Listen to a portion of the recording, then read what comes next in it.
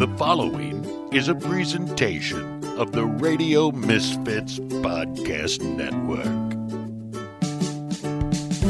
Hi, and welcome to The Bite Goes On. This is Brian Casey. I am with Sondra Bernstein. We are still at the amazing winter food show here in San Francisco at the Moscone Center. How are you doing, Sondra? Good. I think by the time we meet everybody, we'll have been here for 5 weeks straight through, which should be really fun. Yeah. But yeah, I'm in foodie heaven. I got a chance to walk the show for a couple hours and love getting to reconnect with old friends like our next guest, Jerry James Stone. Hi, Jerry. Hi, Sondra. I'm very excited to be here. Any amount of love time, any amount of time I can spend with you is time well spent. Aw, I'm getting lots of warm feelings.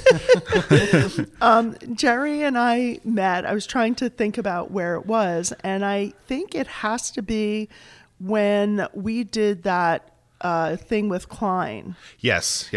I was going to say Tinder just to be a smartass, but yes, it was. Nobody would believe that I'm on Tinder. Yeah, it was the thing with Klein. I was just entering into being a food blogger. I was working for Discovery Channel, and I had partnered with Klein to do a recipe on the back of the bottle, as you had. Right. You had, I believe, the Remember Ancient Vines No, Morvet? I remember. I'm Yeah. remembering this right. About 6 vintages of recipes. Yeah, and I think you had the And lobster Sharina's mac. back. She is. I know. Yes. We've been trying to connect. fun. Yeah. Wait a minute. You did lobster mac. What wine was it on? Do you remember? They all of them were on the Was Morvet. It was all on the Mourvedre. It was Yeah. all on the Morvet. And mine was, I did a mushroom risotto, and that was on the Pinot Noir. Okay. Oh, nice. Yeah, I forget. I didn't even save them all, but it was. I thought it was a very innovative idea on their part. I think so too. I Yeah. think that, obviously the connection between food and wine is unmatched. And I think that when you buy a bottle of wine and having something there that says, hey, eat this, Right. is a perfect way to go. Exactly. And then, so it was with Zipcar. It was, I think, with the That's Fairmont. right. That's right. We did. We partnered with Zipcar. Yes, We and partnered then the Fairmont. somebody yeah. got to win a visit, and they could stay there. And I mean, That person. months They later got a lot of came. stuff. They got a lot of stuff. It was really cool. Yeah. But and then we connect whenever you're in town, or if we get you in Sonoma Valley, we get to see you. Which I'm overdue for. Yes. And I think we have a lot of food on our menu right now that would appeal to you. So your diet Yes. is Vegetarian. So I do a lot of vegetarian and vegan cuisine. I've been vegetarian since, I don't know, before Christ, like in 1987. And when there wasn't a lot of vegetarian stuff. And I started my blog mostly because when food blogging was sort of coming about, the vegetarian food was just really ugly online. I mean, everything was just horrible. It was really granola. It was really sort of mission based. And you know this because you grow veggies and you're in food. That Right. the vegetables are like the pretty part, right? It's right, like that's where all the exactly. color is. Yeah, So, it's like a lot of canned, like the green that you get out Yeah. of most canned green vegetables is not like the real green. right. And I wanted to showcase that. I wanted to show that, and I don't even really like wave the vegetarian pride flag a lot. I mean, I really kind of just keep No, it. you're actually really good about it. Like, I know that that's what you are, but you don't make a big deal when you're in a restaurant. Because good food is good food, and Exactly. you know this because you create things that are tasty and vegetarian too, that people just like to eat good things. And I think that's the mission, get them to have and enjoy plant-based items without like beating them over the head with it, Mm-hmm. So what is your blog called? It's just my name, so jerryjamesstone.com. Okay. Back in the day, it was called Cooking Stone, which That's how I know it, right? It's from Cooking Stone. Cooking Stone. So I was at Discovery Channel and I had started a YouTube channel because a friend of mine was pestering me to do video, and I just kind of did it as I don't really think this is going to be a thing, and I planned on being on Discovery Channel and just sticking there, and it just kind of took off, and then I started coming to shows like this, the Winter Fancy Food Show, and explaining to everyone that there was not pot in my food. But now you could do that. Now I You can, and yeah. it would be legal. Right. We forgot to ask about that. Yeah. But it's like that was every conversation. It was like, are you a stoner? Like, Right. well, how much weed is? It's like, no, that's not what I'm trying to do. It's just a play on my last name. And so a few years But back, it was a very cute catchy. Yeah. You know, I still own the domain, so I still might do something with it someday. Now that it is more appropriate timing, but or you could sell it for probably a lot of money. That's soon. probably true. I just think it's ironic, the irony of like, you know, it having to explain that it wasn't that, and now that it's everywhere. It would right? be like no big deal. Yeah. Yeah, that's so funny.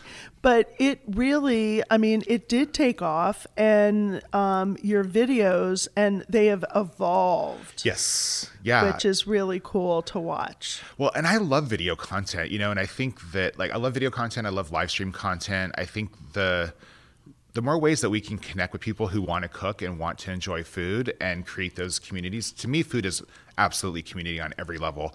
And I think that video is just a wonderful way to do that. Yeah. You know? Yeah, I agree.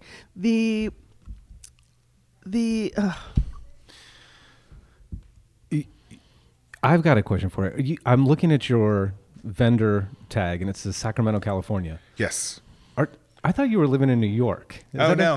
Oh, he pops all over. No, I lived in San Francisco for about 10 years, and I just moved back to Sacramento about 3 years ago. That's where I grew up.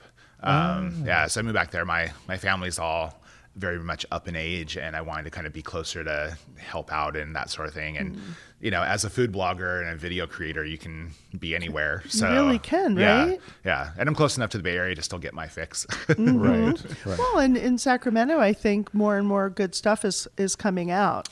Definitely. It's taken a little while, but it's you have some great restaurants there. Definitely. We have great food there. And I think you understand this being sort of up in Sonoma where you are, that like Sonoma area and also the Sacramento area is where kind of like everything's grown for San Francisco, you know? And so it's like, we provide your food, you know? Yeah. And like, finally, I think Sacramento's kind of caught on that like, hey, we're providing all this food for like these really like, you know, world-class restaurants. Let's maybe try to do it ourselves. And they're starting to, you know, which is nice. It's exciting. And it's also, I mean, for chefs, it's less expensive to have a startup or, you know, to get going. And there's a charm to it. I mean, like I was a little nervous moving back because, you know, going back home is going back home on so many levels. right. It's like, but it's grown up a lot and there's a charm to it. And I think that, you know, there's, I like the fact that you don't have to wait 2 hours in line for a piece of toast. You know, like I like that kind of part compared to like the Bay Area, you know, there's a bubble here, which can be great for, you know, the innovative part of it, but there's also the annoying part of it too, because you're like day-to-day life. Yeah, exactly. You're like, this is not that exciting, you know, like why do I have to wait 3 hours to get into a restaurant, you know? Right. So it definitely has a long way to go, but I'm excited to see where that's going to be. Yeah. I mean, I was in Lodi last week and doing a podcast about wine, and we were with Tegan Pasalacqua from Turley and Sandlands, and it was sort of the same thing as Sacramento. We were in West Sac, I think, a couple of weeks before that. There's so much going on there, and it's the thing is, it's people that are growing, but they're not necessarily making things. They're sending it all to us. So you have winemakers from Napa and Sonoma that are sourcing from there, and the people in Lodi aren't. I mean, they're just selling grapes, so they're not really getting the recognition. But that's starting to change as people are starting to branch out a little bit, and you'll see in the Delta area a lot more going on than used to. Yeah, and I agree with you. And I think that's really that community aspect that people are really starting to get into. And I think Napa and Sonoma have really captured that in a way that no other place really has. I mean, I think the Bay Area benefits from it as far as San Francisco, but, you know, Napa and Sonoma have really shown like, hey, like we can grow this stuff, we can innovate, we can create these world-class places, we can be the full ecosystem.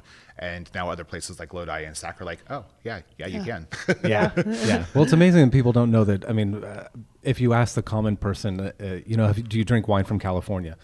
How much of the wine coming out of California do you think comes from Napa? I mean, they would say like 50% or 70%. Or more. It's 3%. And it is? Sonoma, Wow. Sonoma 3%, That's but they get shocking. 90% of the accolades. And then Sonoma's only 4 to 6%. Wow. So you're looking at Lodi, Central Valley, Central Coast. I mean, this is where everything comes from. You know, when we drive down to Paso Robles, you know, for the Rona events down there, you're driving through where a lot of your food comes from. Spinach. But it's just miles and miles of strawberries and spinach, and everything.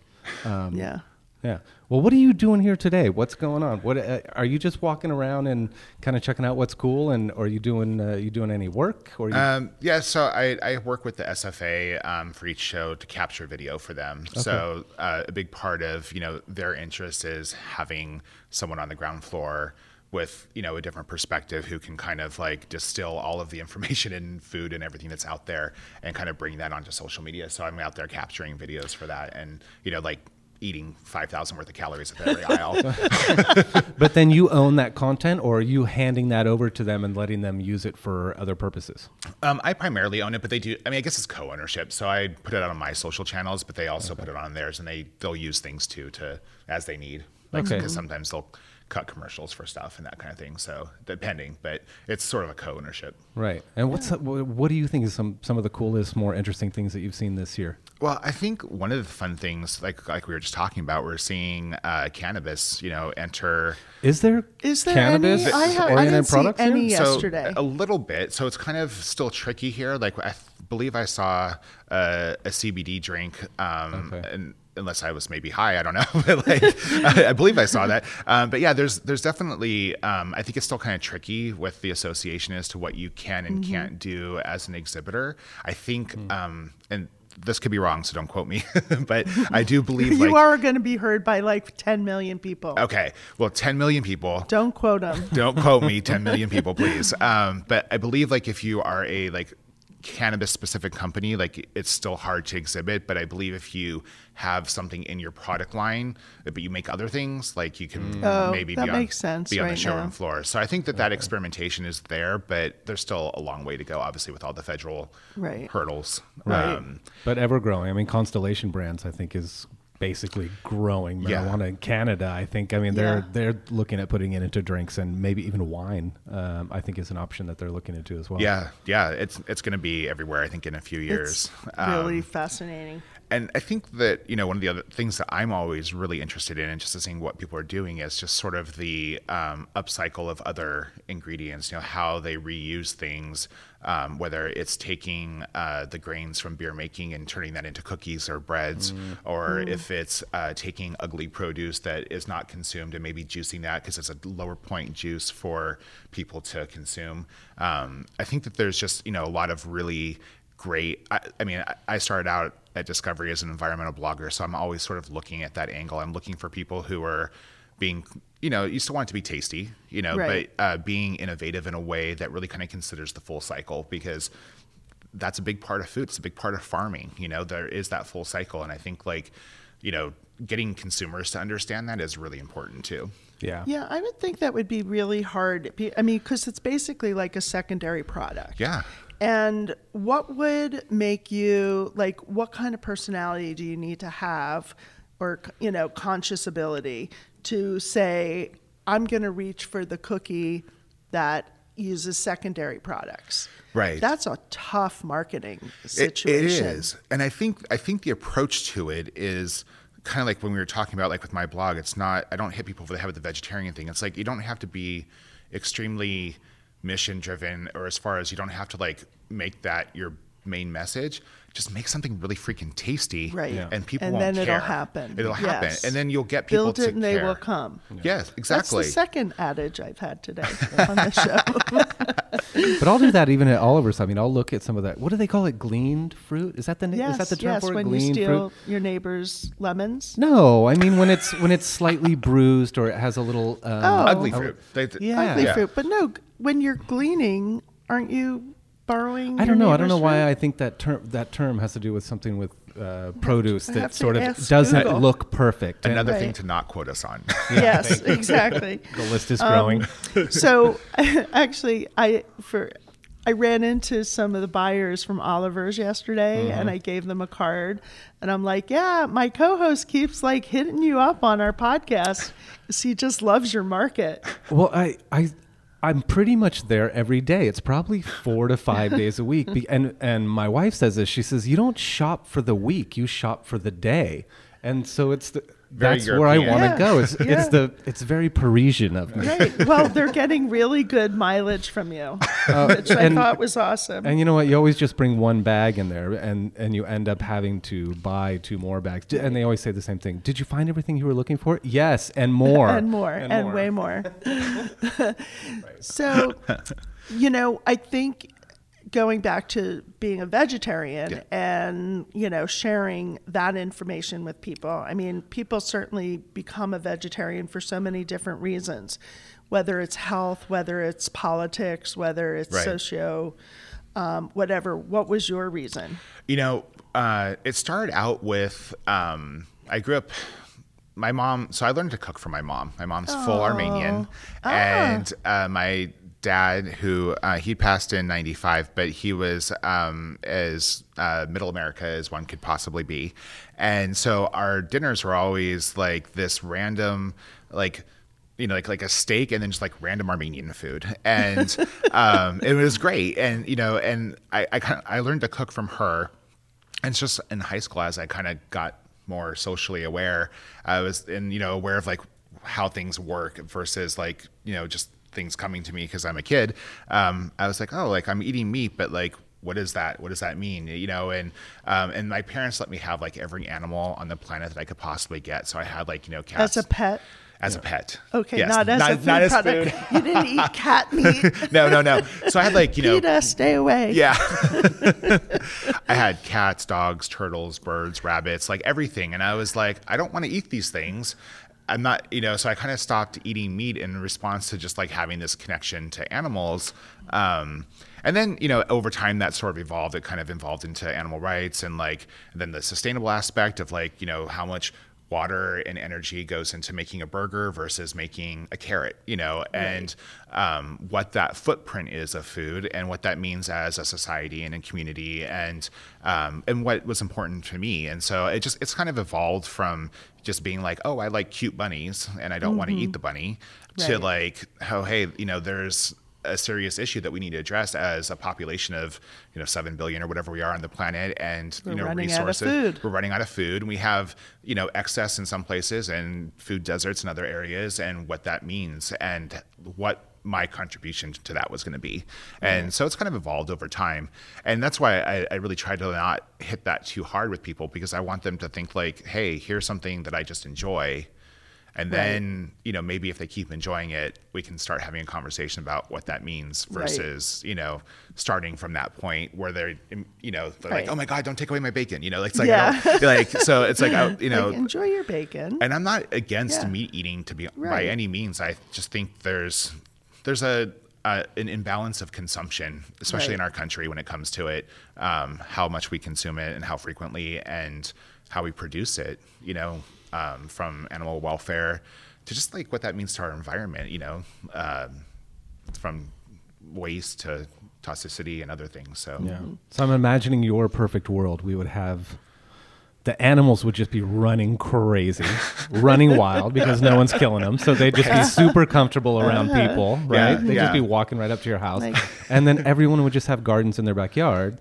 And then in the wintertime, we would be sourcing from places that were warmer than where we lived ourselves. Yeah, it'd be like Snow White or something, right? Just like talking to them and everything, singing along. And like I'm not against people eating meat. I think like, it's not for me, but I think there's a way to do it that is responsible. And I think we've gotten away from that as a nation. Like we're starting to kind of get back to it. We're starting to have a connection to our food again. We're starting to see that, people are... Well, there's more lobbyists now working on it and more marketing dollars. And certainly with the Farm Bill coming out and specialty food money going to places, I think that'll keep increasing. Well, and, like in the 50s, we saw that sort of push towards preservation, right? So like canned everything was a thing. And I think like we just disconnected, as communities, we've changed in many ways. We went from like men mostly being the working people to women to start working, people being busier,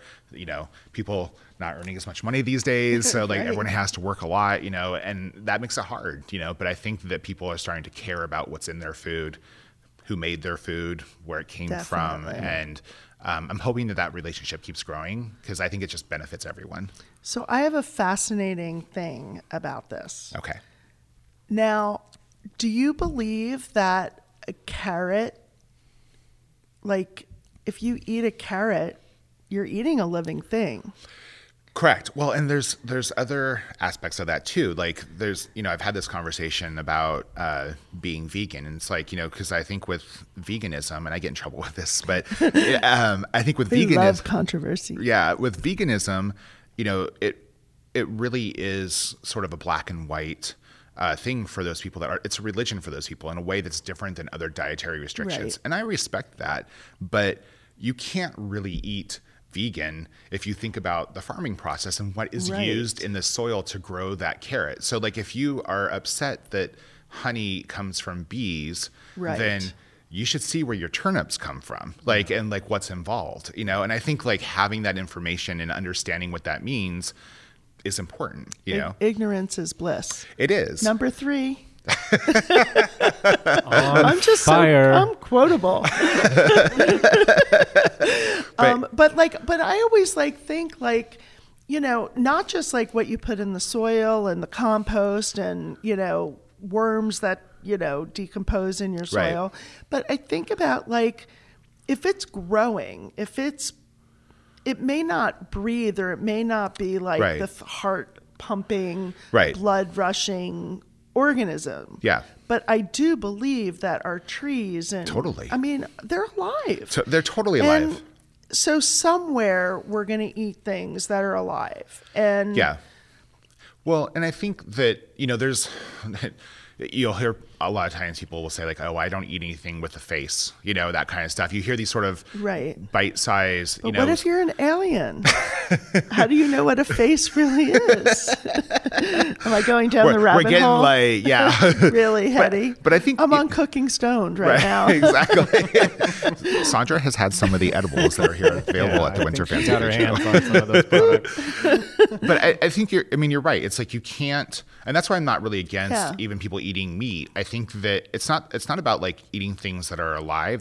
It's about the relationship that you have with what you're eating and the consumption of certain things and what that means. It's not obviously if I'm eating carrots or I'm eating the fruit from a tree, that tree is still alive. There's some sort of entity there, but what does that mean compared to having chicken or the water impact of almonds and that sort of thing. And so I think that it's it's about adulting, really, right? It's about sort of being real with what you consume and what that means. What's your guilty pleasure? Meat. Right? I'm a closeted meat eater. No, I've actually never seen you eat meat. I hide in the closet. I'm crying and eating bacon. That's what's going on. That's what I do. That's what I do. Well, I do the Holly Hunter version in broadcast news, but I'm in a hotel room crying. Nice. I would say cheese is probably my weakness. Oh.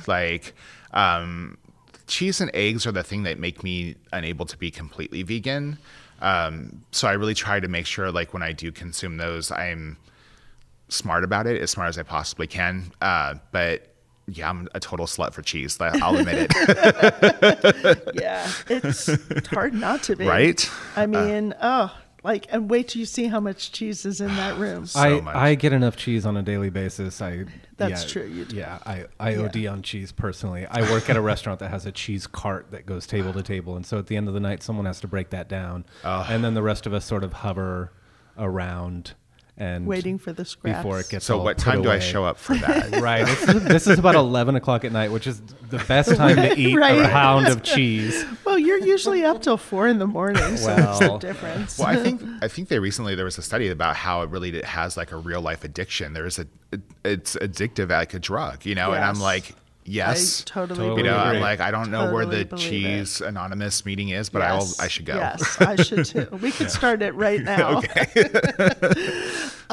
So video is certainly, it's not a new thing, but Definitely people not. are slow getting on that bandwagon. I think a big part of that is, we've seen technology change in a way that how people consume content day to day and what's available and what's easy. And, as we've seen mobile technology from like just, the advances in smartphones to the advances in just cellular technology from being like now having like 4G, and we're getting to the point where we're going to have 5G. People can watch videos in a way that they couldn't, 5 years ago. And as a result, we just have seen a huge spike in mobile consumption. Like, on my YouTube channel, which I just have to say, like I recently crossed 1 million. I have 10 million. Total views is 20 million. Wow. I just crossed 100,000 subscribers. Oh my goodness. I got a plaque from YouTube and everything. That's incredible. Yeah, it's the first like sort of real milestone in social media that you can get, because you actually get something physical. Everything on the internet is like, can go away. It's digital. But like when you cross 100,000 on YouTube, they send you a silver plaque with your name on it that says, hey, like, way to go. And so that is amazing. So I was very happy about that. 6 years to get to that point. But I've seen mobile consumption on my channel just skyrocket in the past few years. Like when I first started, it was pretty small. It was like maybe 25%. It's probably 75% of the consumption now. And I think as we jump into 5G with mobile phones and having, more saturation with the internet, like Facebook is doing things where they're trying to provide internet via satellite to people and balloons and all sorts of things. That'll just keep growing, because people connect. They connect through video in a way that you don't connect through blogs, And it just, I think like we haven't been able to get on that because it seems like it takes so much time. Like I can barely put together an Instagram post and be living at the same time. But a lot of yours are shorter videos. They are. That's what I like about them. But but it does take time. You have to plan. You can't mine are probably, they're getting a little bit longer now because I just recently changed the format. I'm a Facebook video partner, so we've been working together. Wow. And so they were like, hey, you should try this. And I was like, I know, but I really don't want to. It's so hard. And then they kept like kind of poking me, and I was like, fine, and they were right. And but before my videos were like 3 to 5 minutes. Now they're kind of getting 5 to 10 minutes, but that's a couple hours of filming to get down to that part, and so it's definitely time consuming. Is it really that much? Well, if you're cooking something, you have to. You might not capture all of it on video, but you're like there and set up and you're lighting, and you have to go to the store and plan the whole thing out. Totally. And and so I always tell people, because people ask, oh, I wanted to have a YouTube channel, like what should I do? And I was like, you need to freaking love whatever it is that you're going to be recording. Exactly. You have to love it so much, because when it sucks, and it's going to suck like 80% of the time, like you have to love it that you don't care. Right. And if you don't love it, you're not going to last. Find something else. Yeah, find something else. I know. I feel like if we were to commit, I don't think we could like stick with it. And I think it has to be something that you stick to. Well, and I think, so the other part of the equation is, I think the easy part for you is that you are surrounded by content opportunities, right? Like your restaurant, everything that you have going on, there's content there. For me, it's a little different because I'm a one-man show, right? You're creating content. Yeah, exactly. But I think, the other part of the equation is the cadence, like finding something that you're going to do and just do that regularly, whether that's one video a month or one video a week, but just keep doing that. You have to do that for a while so people kind of get used to it. Yeah. And then, you also kind of get used to it a little bit, and you maybe can do a little bit more, so but it is tough. It's hard. Yeah. You make it look easy. Yeah. When I say that, yeah. I know. I was sort of blown away when you said how much time that took. And I guess I didn't really think about it. What's your number one viewed video? Do you know? It's something, it's funny how the internet works sometimes.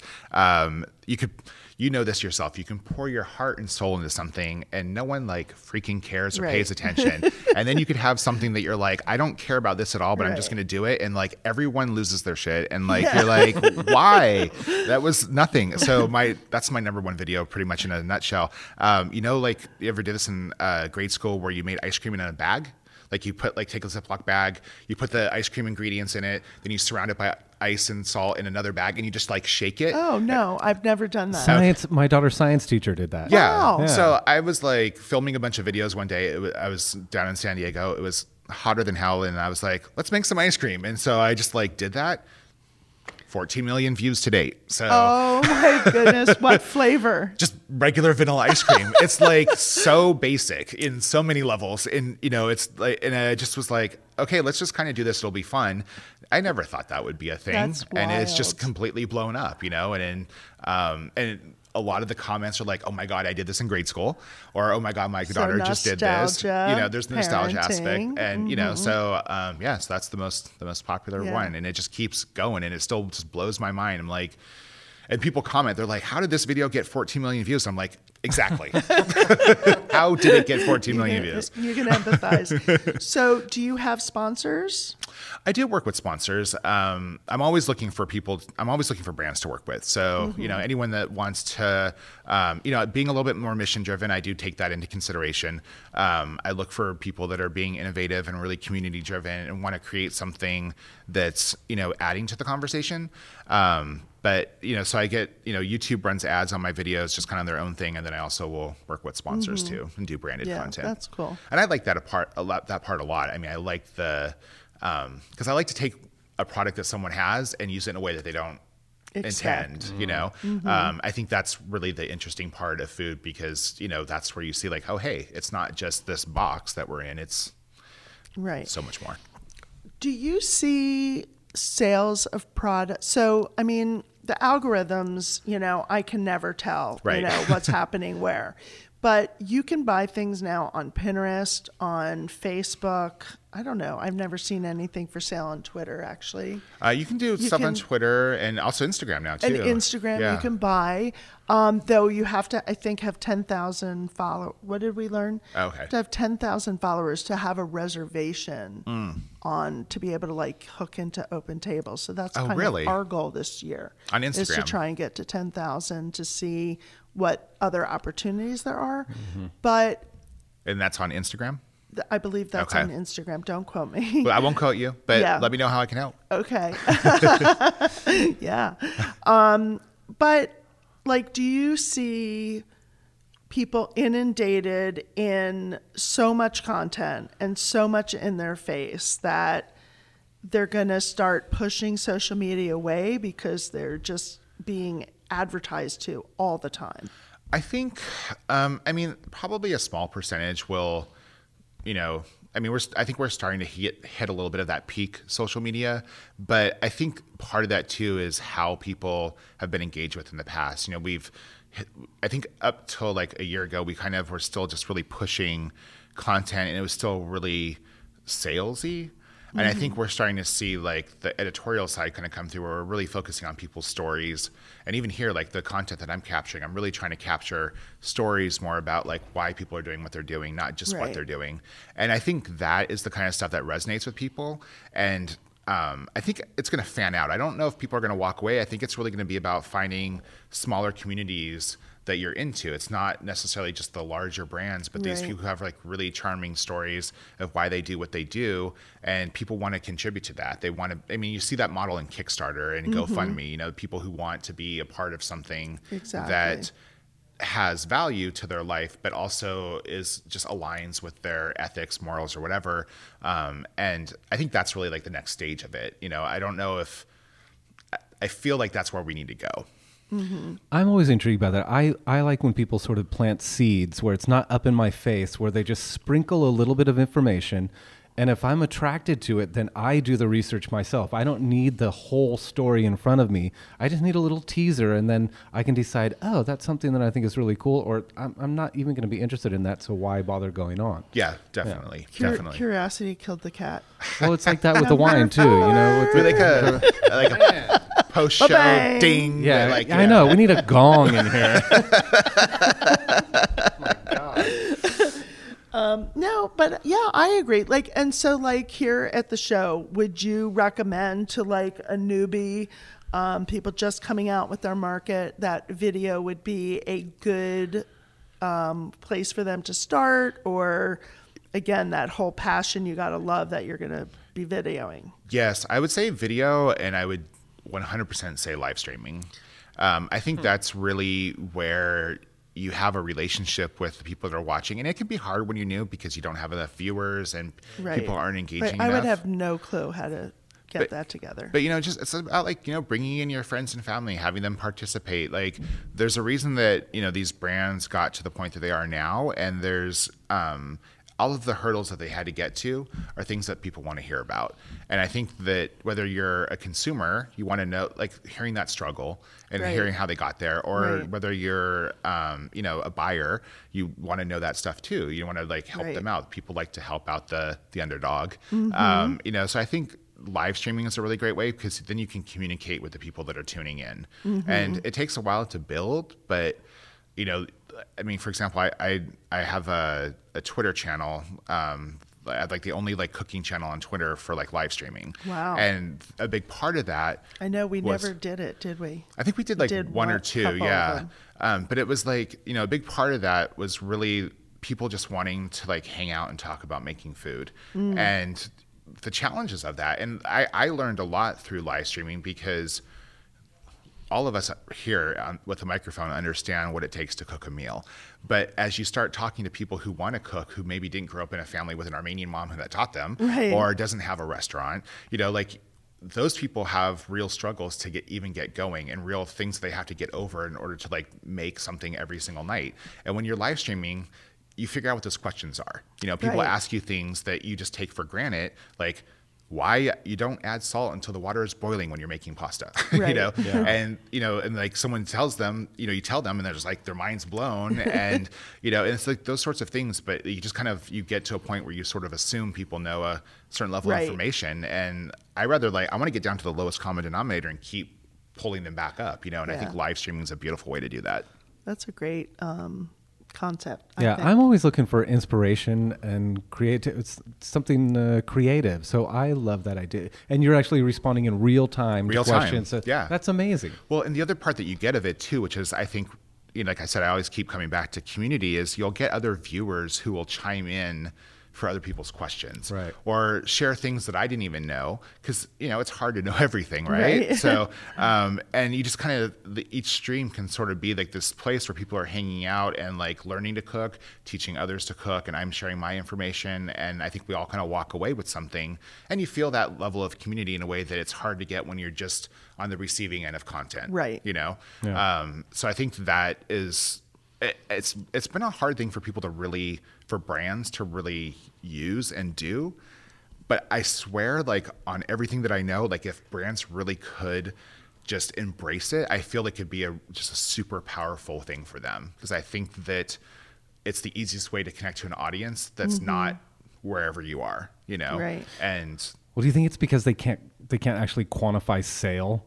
Like when you're involved, you can't really quantify a sale. Like say, oh, this person, I had this many hits, and then we sold this much based on the contest. I mean, it's one of those things that's sort of a little more fluid. Right. Yeah, it's definitely a brand awareness type of scenario where the ROI is little, out in the ether. And I think the other part of it too is, like there's a reason that brands work with influencers, because when brands do videos, they suck a lot of times, right? Like that you're like, oh, I'm getting a hardcore pitch, whereas they hire an influencer is like, hey, I'm using this thing, but here's all the other stuff. And here's the life part of it, So I think that there's challenges with the measurement part of it for sure. And that's just on social media across the board. I think there's definitely challenges. But I think also like maybe creating the content, but there's brands that can do it, I think have there's just so much opportunity there. Yeah.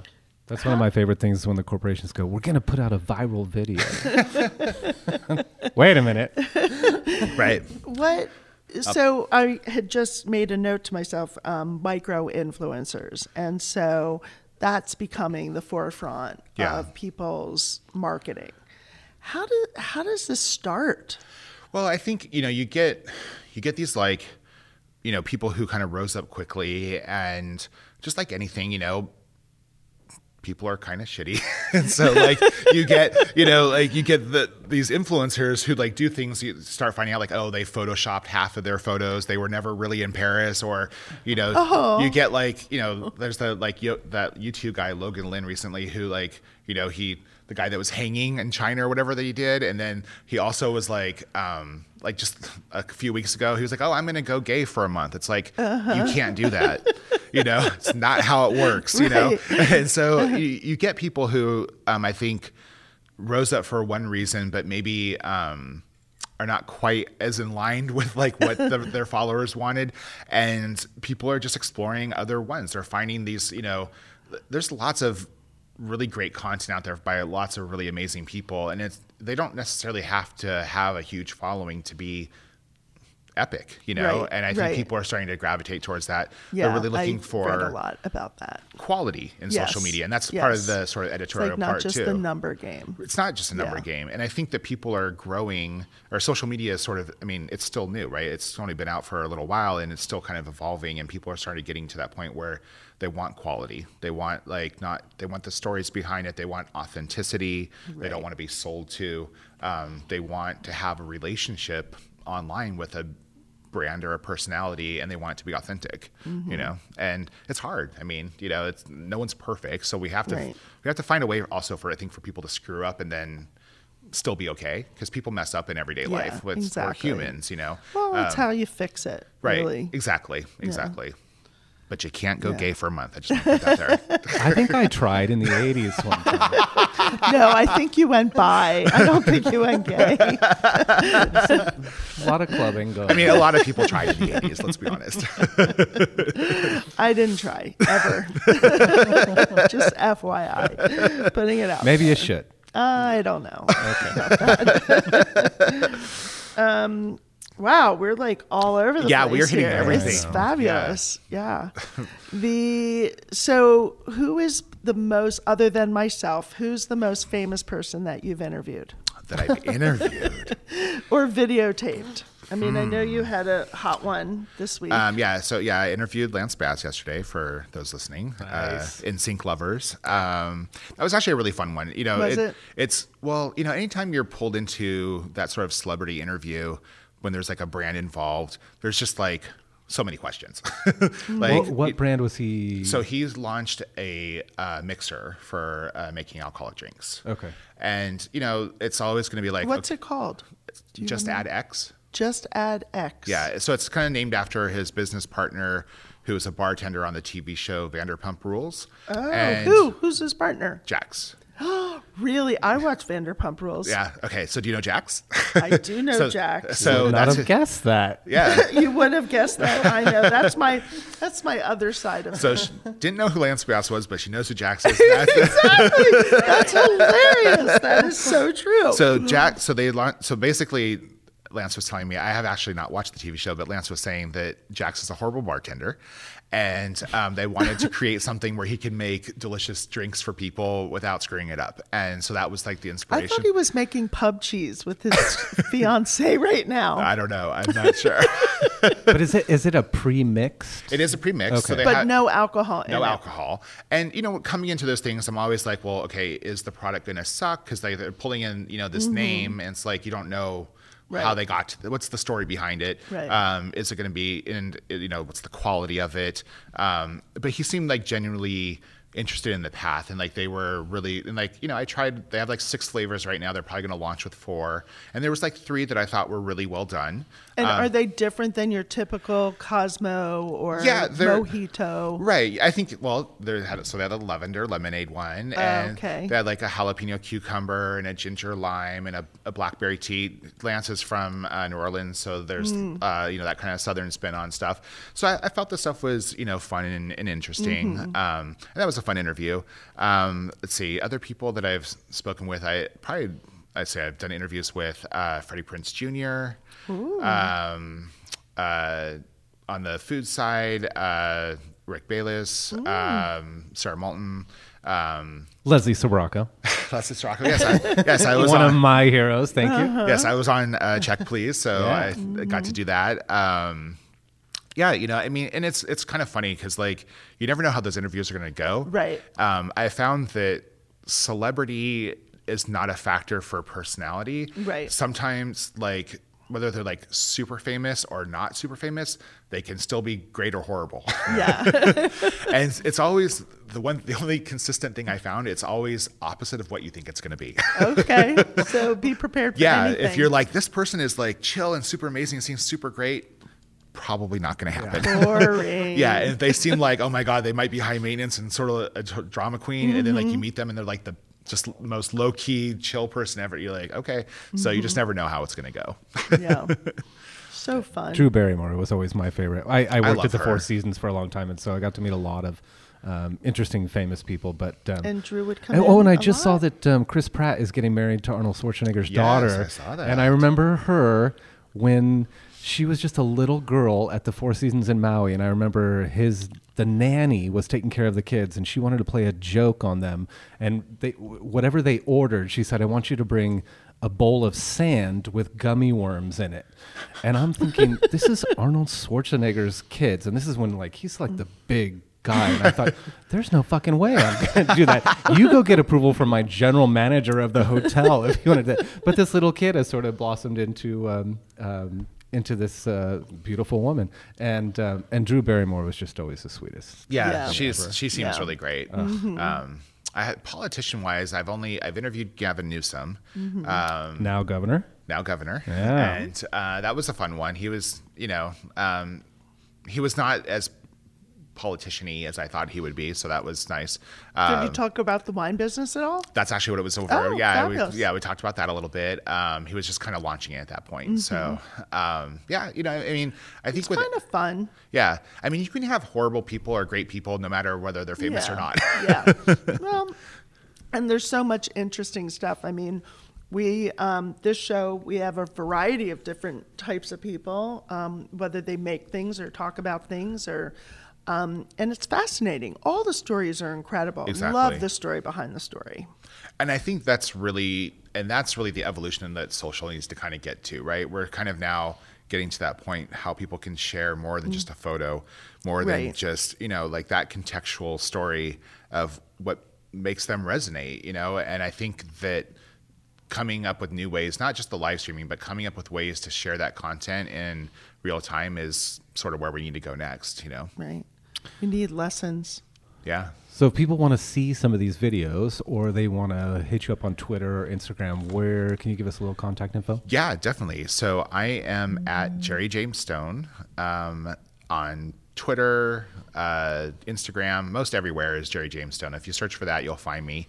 On YouTube, same thing. Two S's. Two S's. Yeah, it's a little confusing, but two S's. But yeah, you can find me. That's Instagram, YouTube, Twitter, and then Facebook. Facebook gets a little confusing because I have my profile and my page, and they're both the same name. I haven't figured out how to do that differently yet because everything's so branded. Right.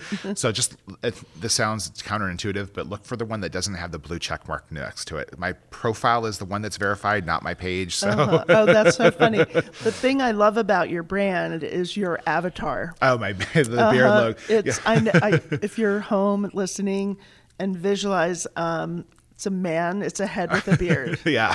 And glasses. I give people my business card and they're like, "Oh, that's you." It's like, yes. It's fabulous. Yeah. I know. I think when I saw it, it kind of reminded me of the Pet Boys. The auto mechanic thing. Manny, Mo, and Jack. Yeah. They were from Philly. Sorry, I don't know if that's an insult or not. No, not at all. They were from Philadelphia, just FYI. Okay. Manny, Mo, and Jack. No, I thought it was cute. Yeah, it works. I have people who who've never met me or seen me in person, and I'll be at a show like this, and they'll recognize me from.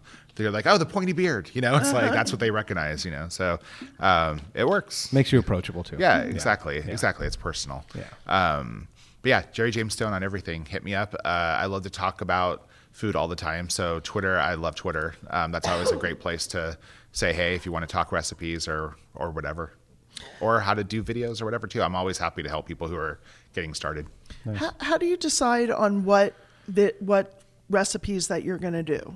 Is there a rhyme or reason, or it's kind of what you're in the mood for? It's a little bit of everything. It's, seasonal is obviously a big driving force. I always am looking for what's in season. And then, it comes down to I have a software degree. That was like a previous life.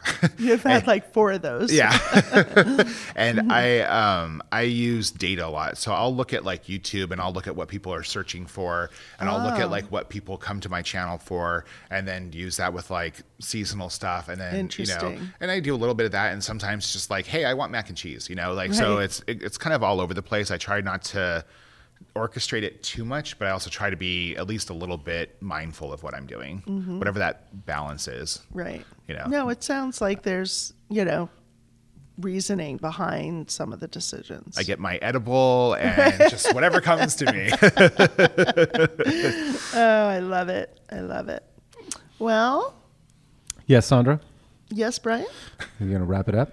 Well, Jerry, it's always great to see you. I'm excited to keep watching your videos. I'm excited to eventually continue our stuff. It's kind of hard, us getting it together. Yeah. But love what you're doing. I love the reasoning behind it and how you explain it. And it's just been really fun. Thank you. Really fun. I you know that I also feel the same about you. Oh, you're my guy. I absolutely love instant connection. Yes. Yeah. No, I love it. I love your approach to food, and thank you so much for having me on this and letting me yammer on about Lance Bass and marijuana and everything in between. It's been awesome. And I need one more quote to finish it off. Brian shaking his head. Did I say, if you build it, they will come? Yes. You did say that one. I did say that one. Did I say, okay, we'll see what I say next week at the food show. That is the best nail biter cliffhanger I think they've ever had. Please come listen to The Bite Goes On next week. We are going to continue to have a few more guests from the Winter Food Show here in San Francisco at the Moscone Center. And if you are really good, Sandra will throw out a couple more quotes. So we'll look forward to talking to you next week. This has been The Bite Goes On.